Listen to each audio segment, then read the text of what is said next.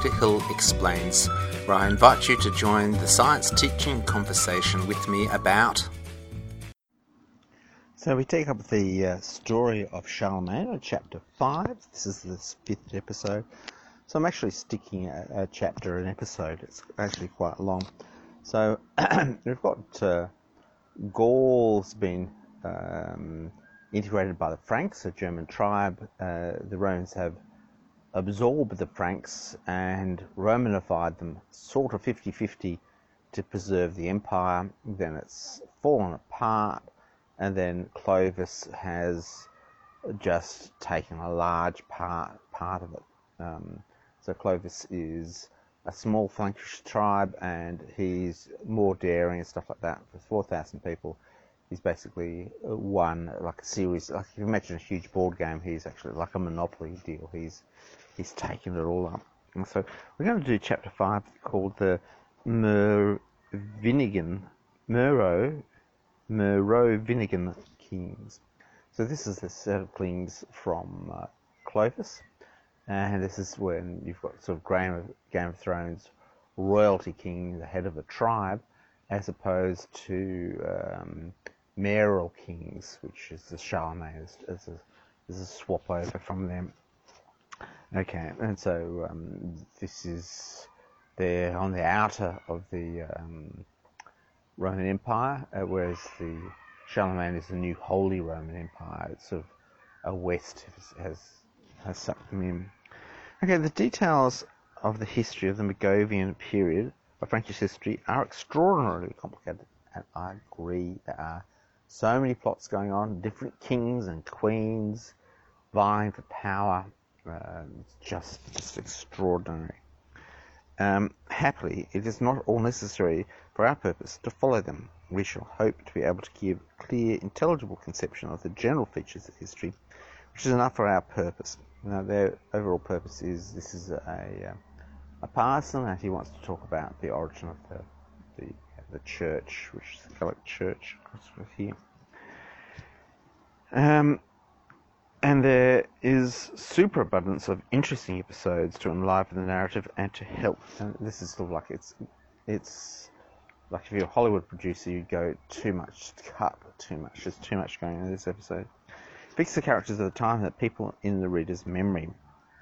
On the death of Clovis, his dominions were, after German custom, dealt as if they had been the private possessions and divided among his sons Theodoric, Claudemir, Chilbert, and Clotaire. The kingdoms, however, were federative under one political law and had a common assembly which deliberated on common affairs of the 4 states. So it was sort of like a democracy. They would vote for the king and stuff like that. So it was sort of like a limited political power. It's worthwhile to consult the map and take a little pains to obtain a clear idea of these divisions, for they occur again and again within minor variations during the whole subsequent history. So what happens is they divide, conquest, death, division, conquest, death, division.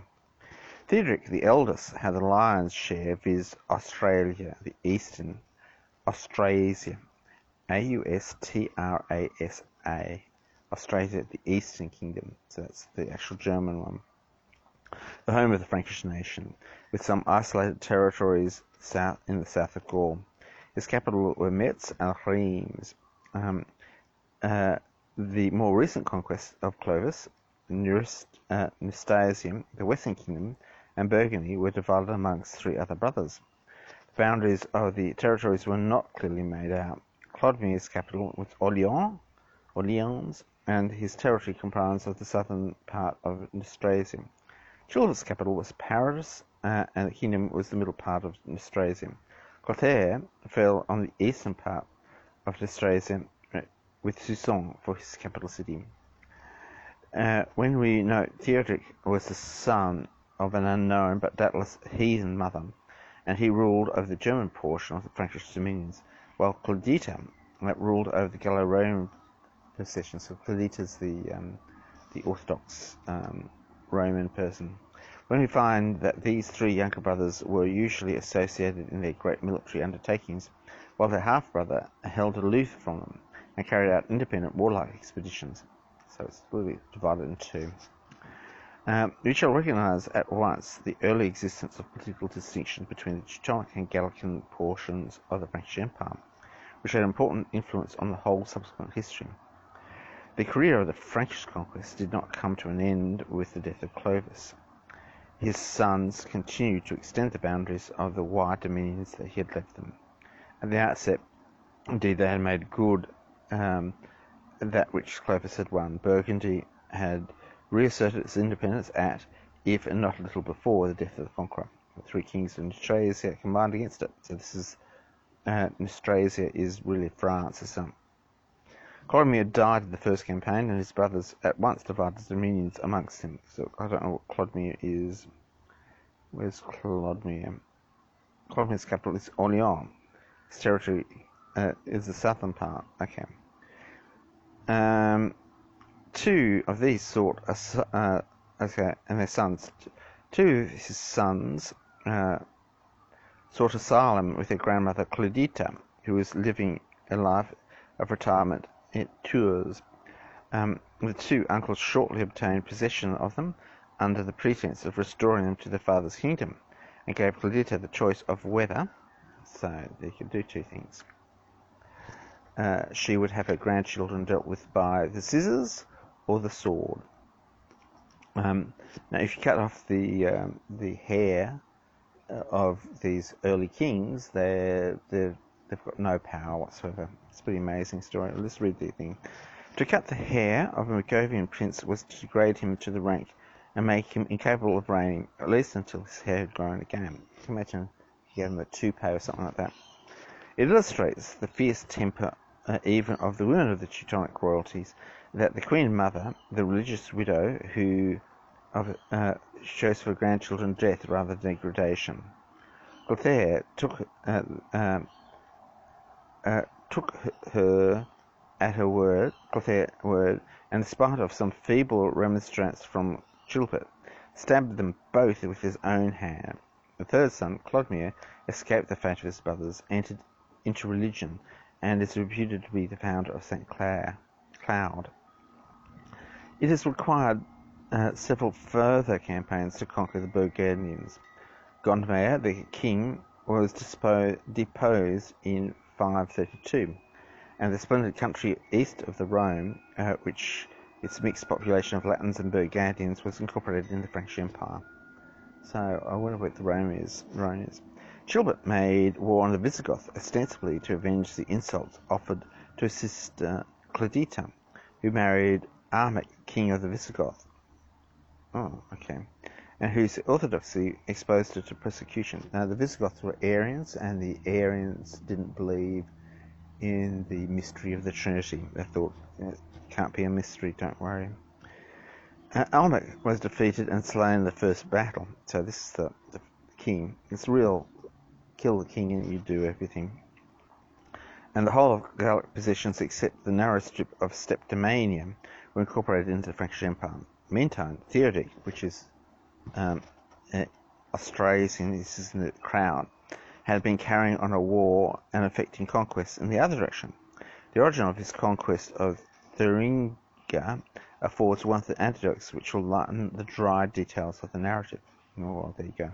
The Thuringians now occupied a territory which the Franks had vacated a century earlier, and they went forth to the conquest of the new seats of Gaul. Thuringia, by German custom of inheritance, was at the time divided between two brothers, Baldric and Hermanfried. A third brother, Berthair, had been already slain by Hermanfried and left a daughter, Ragunda, of whom we shall hear again. Ragunda, wife of Hermanfried, was Almaberg, a niece of Theodoric the Great, the king of the Ostrogoths. Tacitus has told us how the German races respected their women and took their advice in transactions of business of life. We find many illustrations of it in the Mogovian age, in which women took part in affairs, exhibited all the ambition, political ability, unscrupulousness, and cruelty of men. The niece of the great Gothic king was dissatisfied with being queen of half a petty kingdom. So, what's her name? Her name is Amalenberg. She's a niece. She had often, like Lady Macbeth, tried to rout her husband's ambition against his brother. One day, when the king and his companions returned from the hunt to supper, they found only half the table covered with its cloth, laid with its platters and cups, while the other half was bare. The Queen replied to his angry questions that the king, who was content with half a kingdom, must be content with half a royal board furnished. The scoff had its desired effect. The king prepared to war against his brother, and sought the powerful aid of the Austrasian king. Well, that's going to be a danger, because that's the Frankish-German king, Theodoric. Theodoric took advantage of the civil war, helped Hilfrid conquer his brother, and then fell upon the conqueror and seized the whole country for himself. There you go. He planted strong colonies of Franks in their ancient seats, and thus gained great accession of strength, and obtained a foothold in the heart of Germany, which had subsequent important results. A little later, the Emperor Justinian was engaged in hostilities against Theodates, the king of the Ostrogoths, both through the alliance and aid of Theodoric. The Frank took the pay of both parties. He took the money which the Emperor offered, and at the same time accepted the Theodates and the Ostrogoths' positions in Gaul, viz. The country between the Rhine and the Alps, and the sea, and part of Rhetium. Shortly after, we find the Bavarians and Swabians lay beneath the Thuringians, and Rhetium's acquisitions recognized Frankish sovereignty. This is going ahead. The powerful king of Austrasia died, which is Theodoric, in AD 547, leaving a sickly boy as the heir, who died in 6 years childless. Chilbert, who is now a feeble and childless old man, so Clotaire seized without opposition upon the whole of the Australian kingdom, and when Chilbert died, 5 years afterwards, AD 558, the whole of the dominion of Clovis, together with the great additions made to them as sons, were reunited under the hands of Clotaire. So what happens is, I suppose, what you have is a time just after the king dies, and then you divide it amongst these brothers, and the brothers go pop, pop, pop, pop. It's the oldest brother. We get a sufficiently distinct idea of the private life of the sons of Clovis.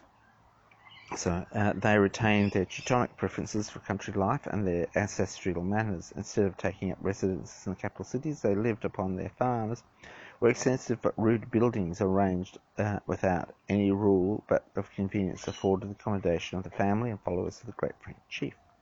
Clotaire, for instance, who is a son of Clovis, usually lived at Braine, on the banks of the little river a few leagues of Soissons. They migrated with their families and households, conveyed in great wagons drawn by oxen, from one farm to another. In short, they continued to live a rude ancestral life of the field and forest. They administered the affairs of the kingdoms with no lack of sanguinity and vigour. They were often absent on warlike expeditions. In intervals of business they hunted the great game which abounded in the extensive forests, bear, wolf, and now extinct areca and wild cattle and stags. They banqueted and caroused with their companions. One special feature of their private life must not be omitted. Tacitus praises the purity of the domestic life of the Germans, that the Frankish kings of history assumed themselves a license of unbounded as that of Eastern sovereigns in the go for it. Multiplication of openly acknowledging wives and concubines. Oh dear. And the children of these alliances were regarded all equally legitimate, and the sons as entitled to an equal inheritance of their father's possessions, while their daughters were, by Salic law, equally excluded from the right of inheritance. So this is Teutonic. Salic would be the early written law from Clovis. So they just like it. They just had heaps of wives. After 3 years of sole reign, Clotaire, the last of the four brothers, died, and at the death of Clovis, the Frankish dominions were again divided amongst a lot of 4 sons: Chilbert, Guthrun, Chilperic, Sigebert. Chilbert took the kingdom of Paris, which extended lengthways from the north to south, included the towns of Senlis, Melun, Chartres, Tours, Poitiers, Saintes, Bordeaux, and the towns near the Pyrenees. Gudrun took the kingdom of Orleans together with the Burgundian territories, Chilperic the kingdom of Soissons, and Sigebert received the Austrasian kingdom, with the addition of some possessions of Arvenge and southwestern province ceded by Australia by the Ostrogoths. What is remarkable in the division is that we find towns belonging to one king included within the territory of another, and some more important towns divided. Thus, Paris was divided between 3 Neustrasian kings, but all 3 were bound by oath not to enter it without permission of the others. Marseille was divided between Sigebert and Ganthin. Senlis was divided by Sigebert and Chilbert. There is reason to believe that the land of these towns were conquered provinces were treated as 2 distinct subjects of division. The lands were first divided into 3 parcels, and then the towns divided into 3 lots according to the value of their tribute. So that Paris was not really divided into 3 quarters, only the tribute was divided amongst the kings. And the portion of the history upon which we now enter, we are fortunate enough to have the contemporary historian Gregory of Tours, one whose pages are unequalled for vivid incident and picturesque detail until we come down to the 14th century chronicler Froissart. Oh dear, so there's nothing like Gregory of Tours, and 14th century is 500 years later. Not 500, 600 years later. The different characters of the 4 kings stand out well defined in his narrative. Chilperic, the king of Paris, appreciated the value of Roman civilization, prided himself in the knowledge of Latin and Roman law, and his skill as a judge.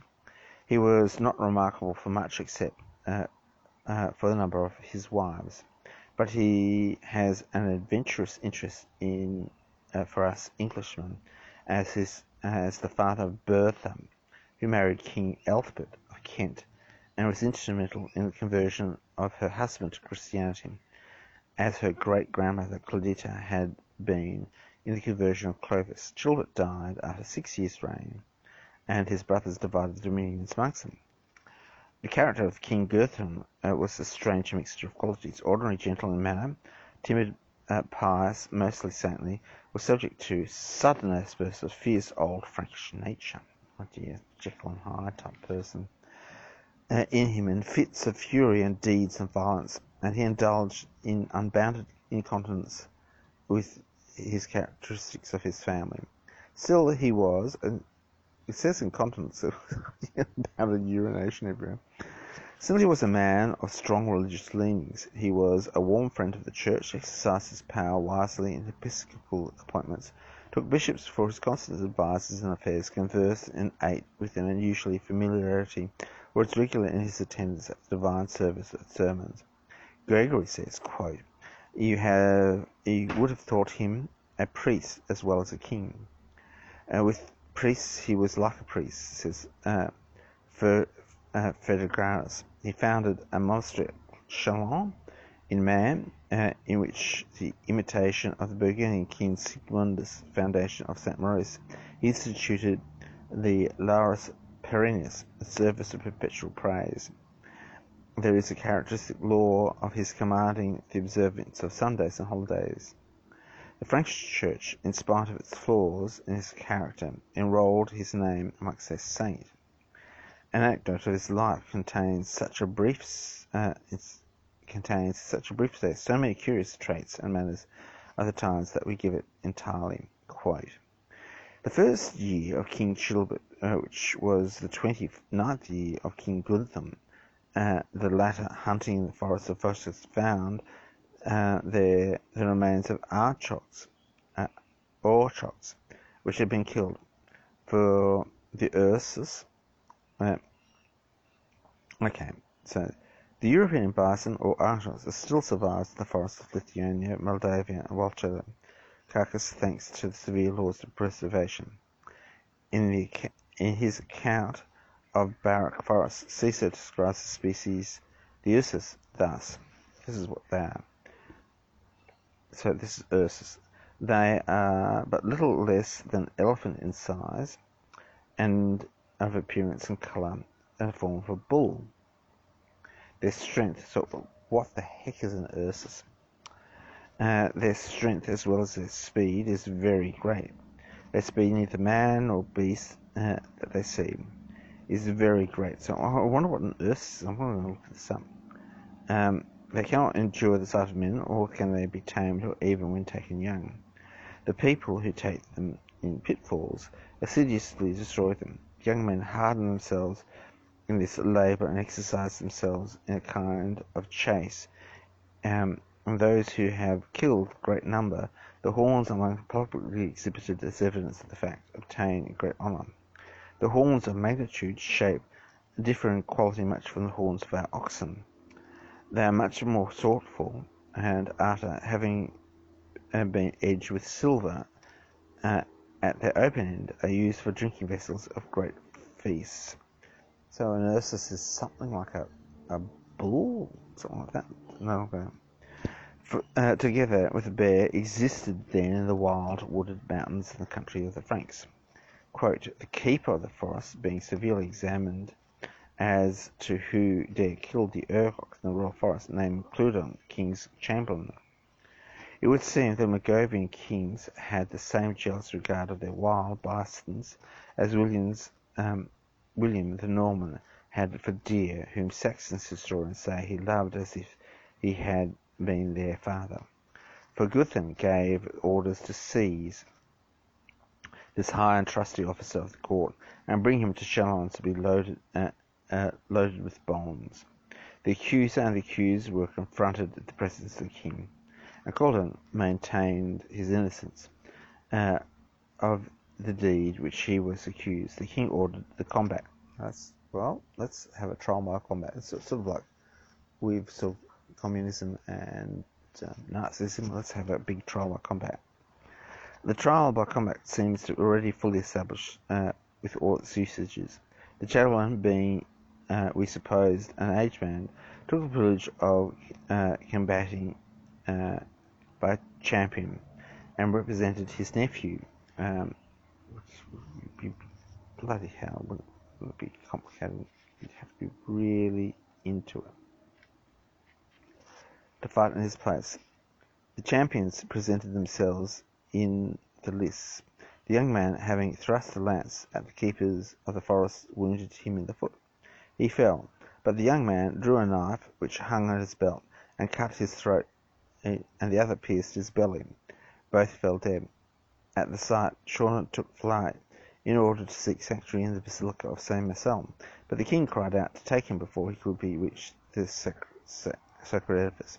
He was seized, fastened to a post, and stoned to death. Then Guthrum, who, the strange compound of Christian mildness and Frankish philosophy, repented greatly that he had yielded so readily to anger, and had put to death with so much precipitation for a single fault, as a man who was useful and faithful to him. Chilperic, now he's a saint, my God. Chilperic was perhaps the most able of the brothers. He has a long literary taste through Gregory of Tours, sneers at his attempts at Latin poetry for being full of false qualities, and tells us that the exposition of the doctrine of the Trinity, which he wished Gregory to adopt, was heretical. He invented two new letters to express two sounds of the Frankish speech not represented in the Latin alphabet, and we learn in the course of the story that he took an active interest in the public schools which were maintained in towns of his dominions. One prominent feature of his character was that he did not share common reverence for the church and the clergy. He did not hesitate to say that one bishop was foolish and another proud, or verbose or luxurious, this vain and that arrogant. He was accustomed to complain of the wealth of the churches. Quote, our fisc is impoverished while our wealth goes to churches. Truly no one reigns with these bishops. Our dignity is carried off by these city bishops. Few clerks in the time were made bishops. He gave the sees to his own sent creatures. The imagination of Gregory, says Gregory, can suggest no sort of debauchery or luxury which he did not practice. Unjust and cruel, he killed men in order to obtain their wealth. He had the eyes of criminals torn out. In short, Gregory, who clearly has a special personal dislike to him, calls him a Nero and Herod of our times. Sigebert in Austrasia, so that's Germany, a Frank among his Franks, was perhaps more solid and respectable than the other brothers. The chief interest of the period gathers about Chilbric and Sigebert. So Chilbric's the one in France, the other one's in Germany. The other two brothers played minor parts in the story, or rather, the interest groups itself of their queens are Fregunda and Brunhilda, with all but the dramatic interest of wild grand tragedy of days when human passions were more vehement and more unrestrained than in later ages of civilization. Our next sentence will be introduced the heroines of this strange drama. The King of Australia did not indulge in low amours, which were the feature of domestic life in the royal family, but sought a reputable life, an equal alliance with the family of Aethelgild, King of the Goths in Spain.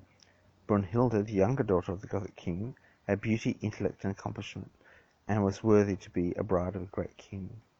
The mayor of the palace, it's the first time we read of such official, was sent to the embassy to Spain to demand her in marriage, and brought the young lady safely back to the bridegroom in Metz.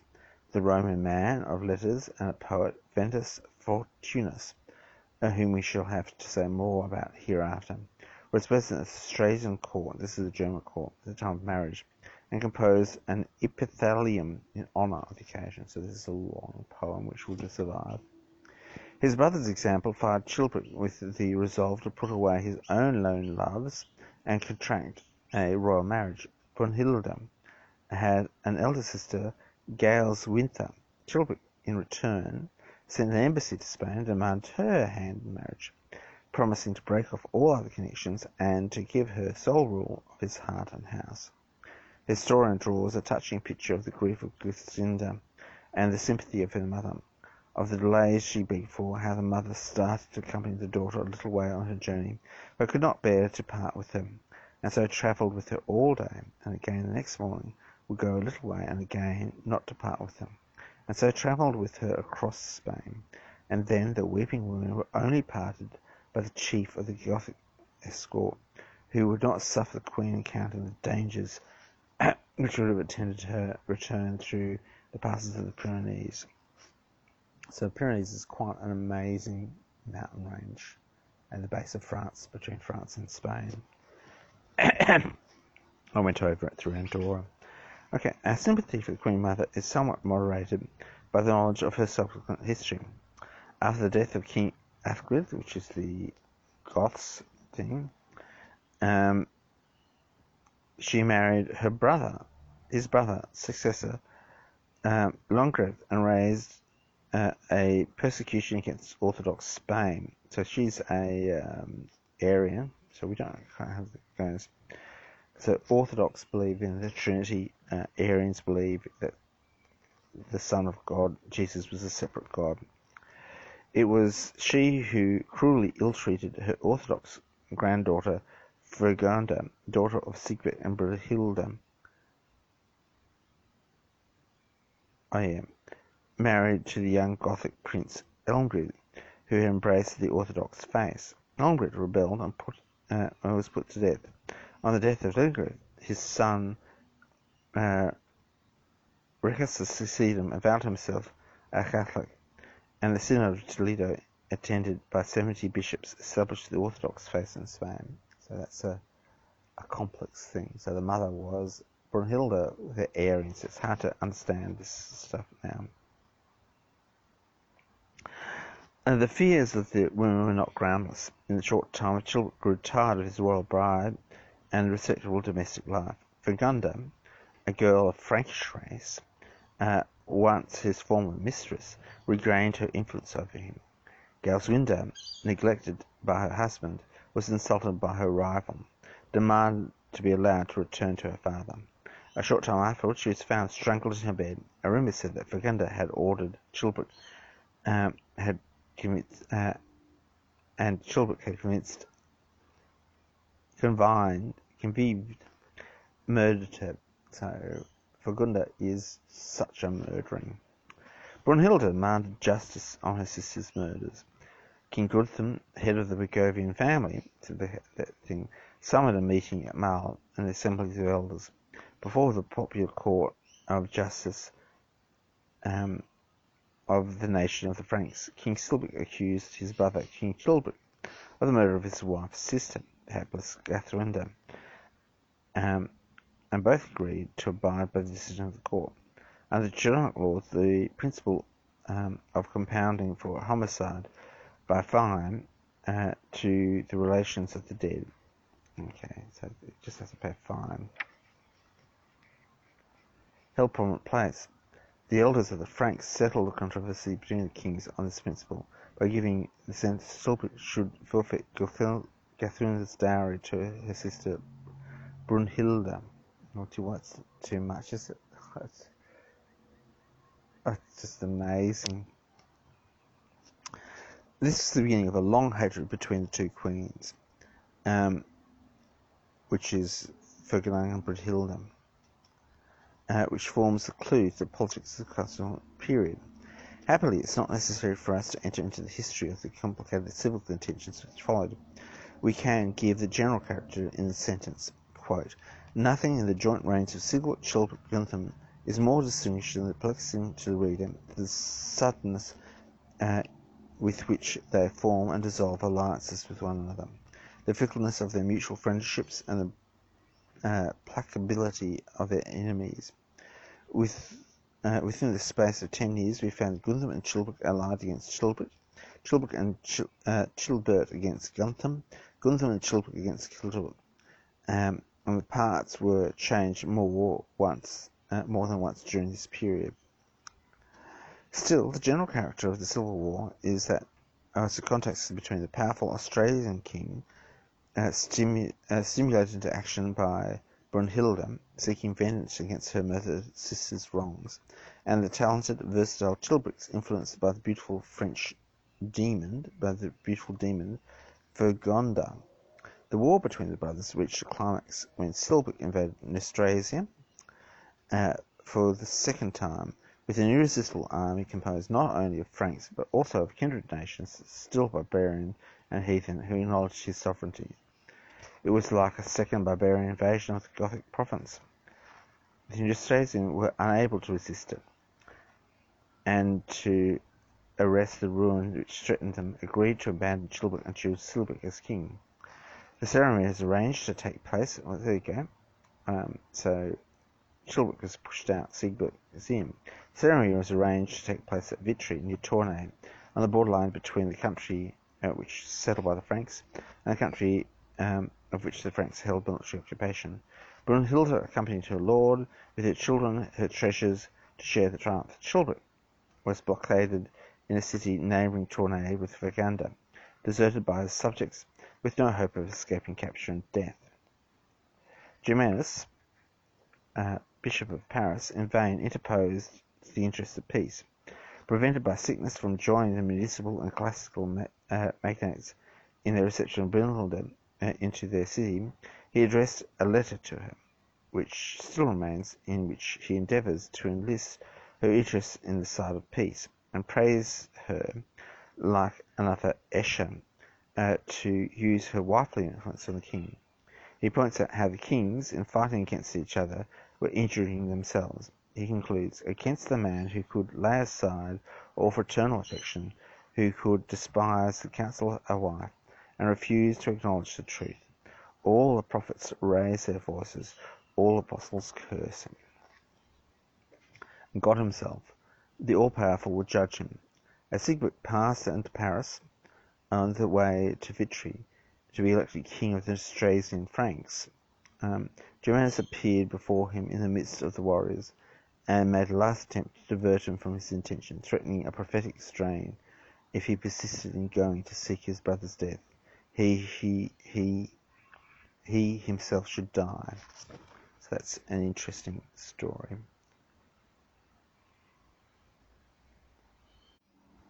While Chilbrick sullenly awaited the apparently inevitable end, the wicked genius of Fredgonda, in a moment to revise the situation, Sigebert was assassinated in the midst of his victorious army by two men sent by Fredgonda. The Australians at once dispersed and returned home. Each took after his own interests. The subjects of Chilbrick, relieved from their fears, returned to their allegiance, and some principal nobles of Australia came over to his side. Brunhilda was seized in Paris with her daughters and her treasures. Her son Chilbert had been carried out of the city in a basket and arrived safely in Metz, and he was at once elected in his father's successor in the kingdom of Austrasia. Chilbrick seized the treasure from Chilbrick, but treated her with consideration and assigned her Rouen for her residence. Here occurs another of the romantic episodes in which history abounds. Megwit, son of Chilbrick, had seen Brunhilde in Paris and had fallen in love with her. Sent by her father on a military expedition to Aquitaine, he had instead ridden off to Rouen, and the Bishop Pretextus, who was his godfather, had the affection of a father for him, was induced to marry him to the widowed queen, notwithstanding they were forbidden in relation, were in the forbidden relations of aunt and nephew. Chilbrick came to Rouen.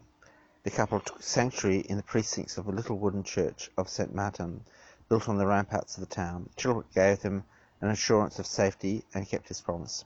But shortly afterwards, the Austrasians sent to demand the widow and daughter of their late, and mother and sister were present. King and Chilbrick gladly allowed them to depart, but fearing a conspiracy to replace him by Merriwig, he condemned Merriwig to have his hair cut, and he ordained a priest, and exiled him to a monastery in Le Mans. We have occasion in another chapter to relate how the young man refused to submit to the sentence of civil death and fled to Tours, where he took sanctuary in the precincts of the Church of St. Martin, and what kind of life he led there. The end of the story of this misguided young man is that, escaping from his sanctuary, he sought refuge with his wife Brunhilde in Australia, but the nobles would not allow him to remain. After some adventures, he was induced at last to enter into plots against his father, was led by Fregmont's intrigues to enter his dominions in the belief the party would take up arms in his behalf, but was entrapped. Rather than surrender to the task, the indignities and cruelties which Fregmont might await him, he, like another Saul, bade his faithful brother of arms to kill him, and so perished. In the latter part of the reign of Guthrum was disturbed by pretensions of Gundevald, an illegitimate and unacknowledged son of Clothaire. Duke Gordon Brose, a high-born, reckless, desperate adventurer, who had attempted at Medwick to resist his father's sentence, and so often appears in the stormy history of the time.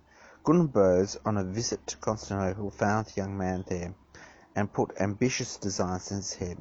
It would seem as if the court of Constantinople encouraged him and assisted him with some treasure, and the young Frank was accused of having agreed to hold a territory he might acquire independence of the empire.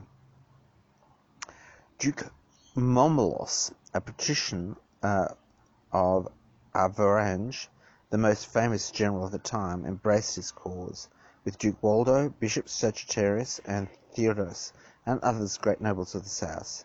The great towns of the south also opened their gates to him, for the whole of the southern Gaul would gladly have escaped the sovereignty of a barbarian of the north and west, and replaced themselves under the empire.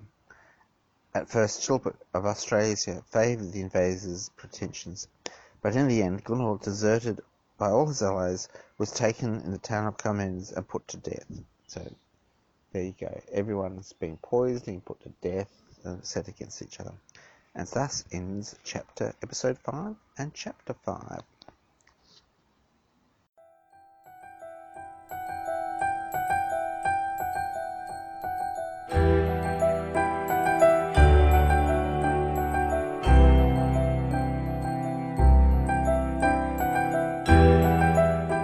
Another podcast, another story comes to a close. It's been a pleasure sharing this moment in time with you. May you discover truly amazing things, understand them, and tell others. Thanks for listening.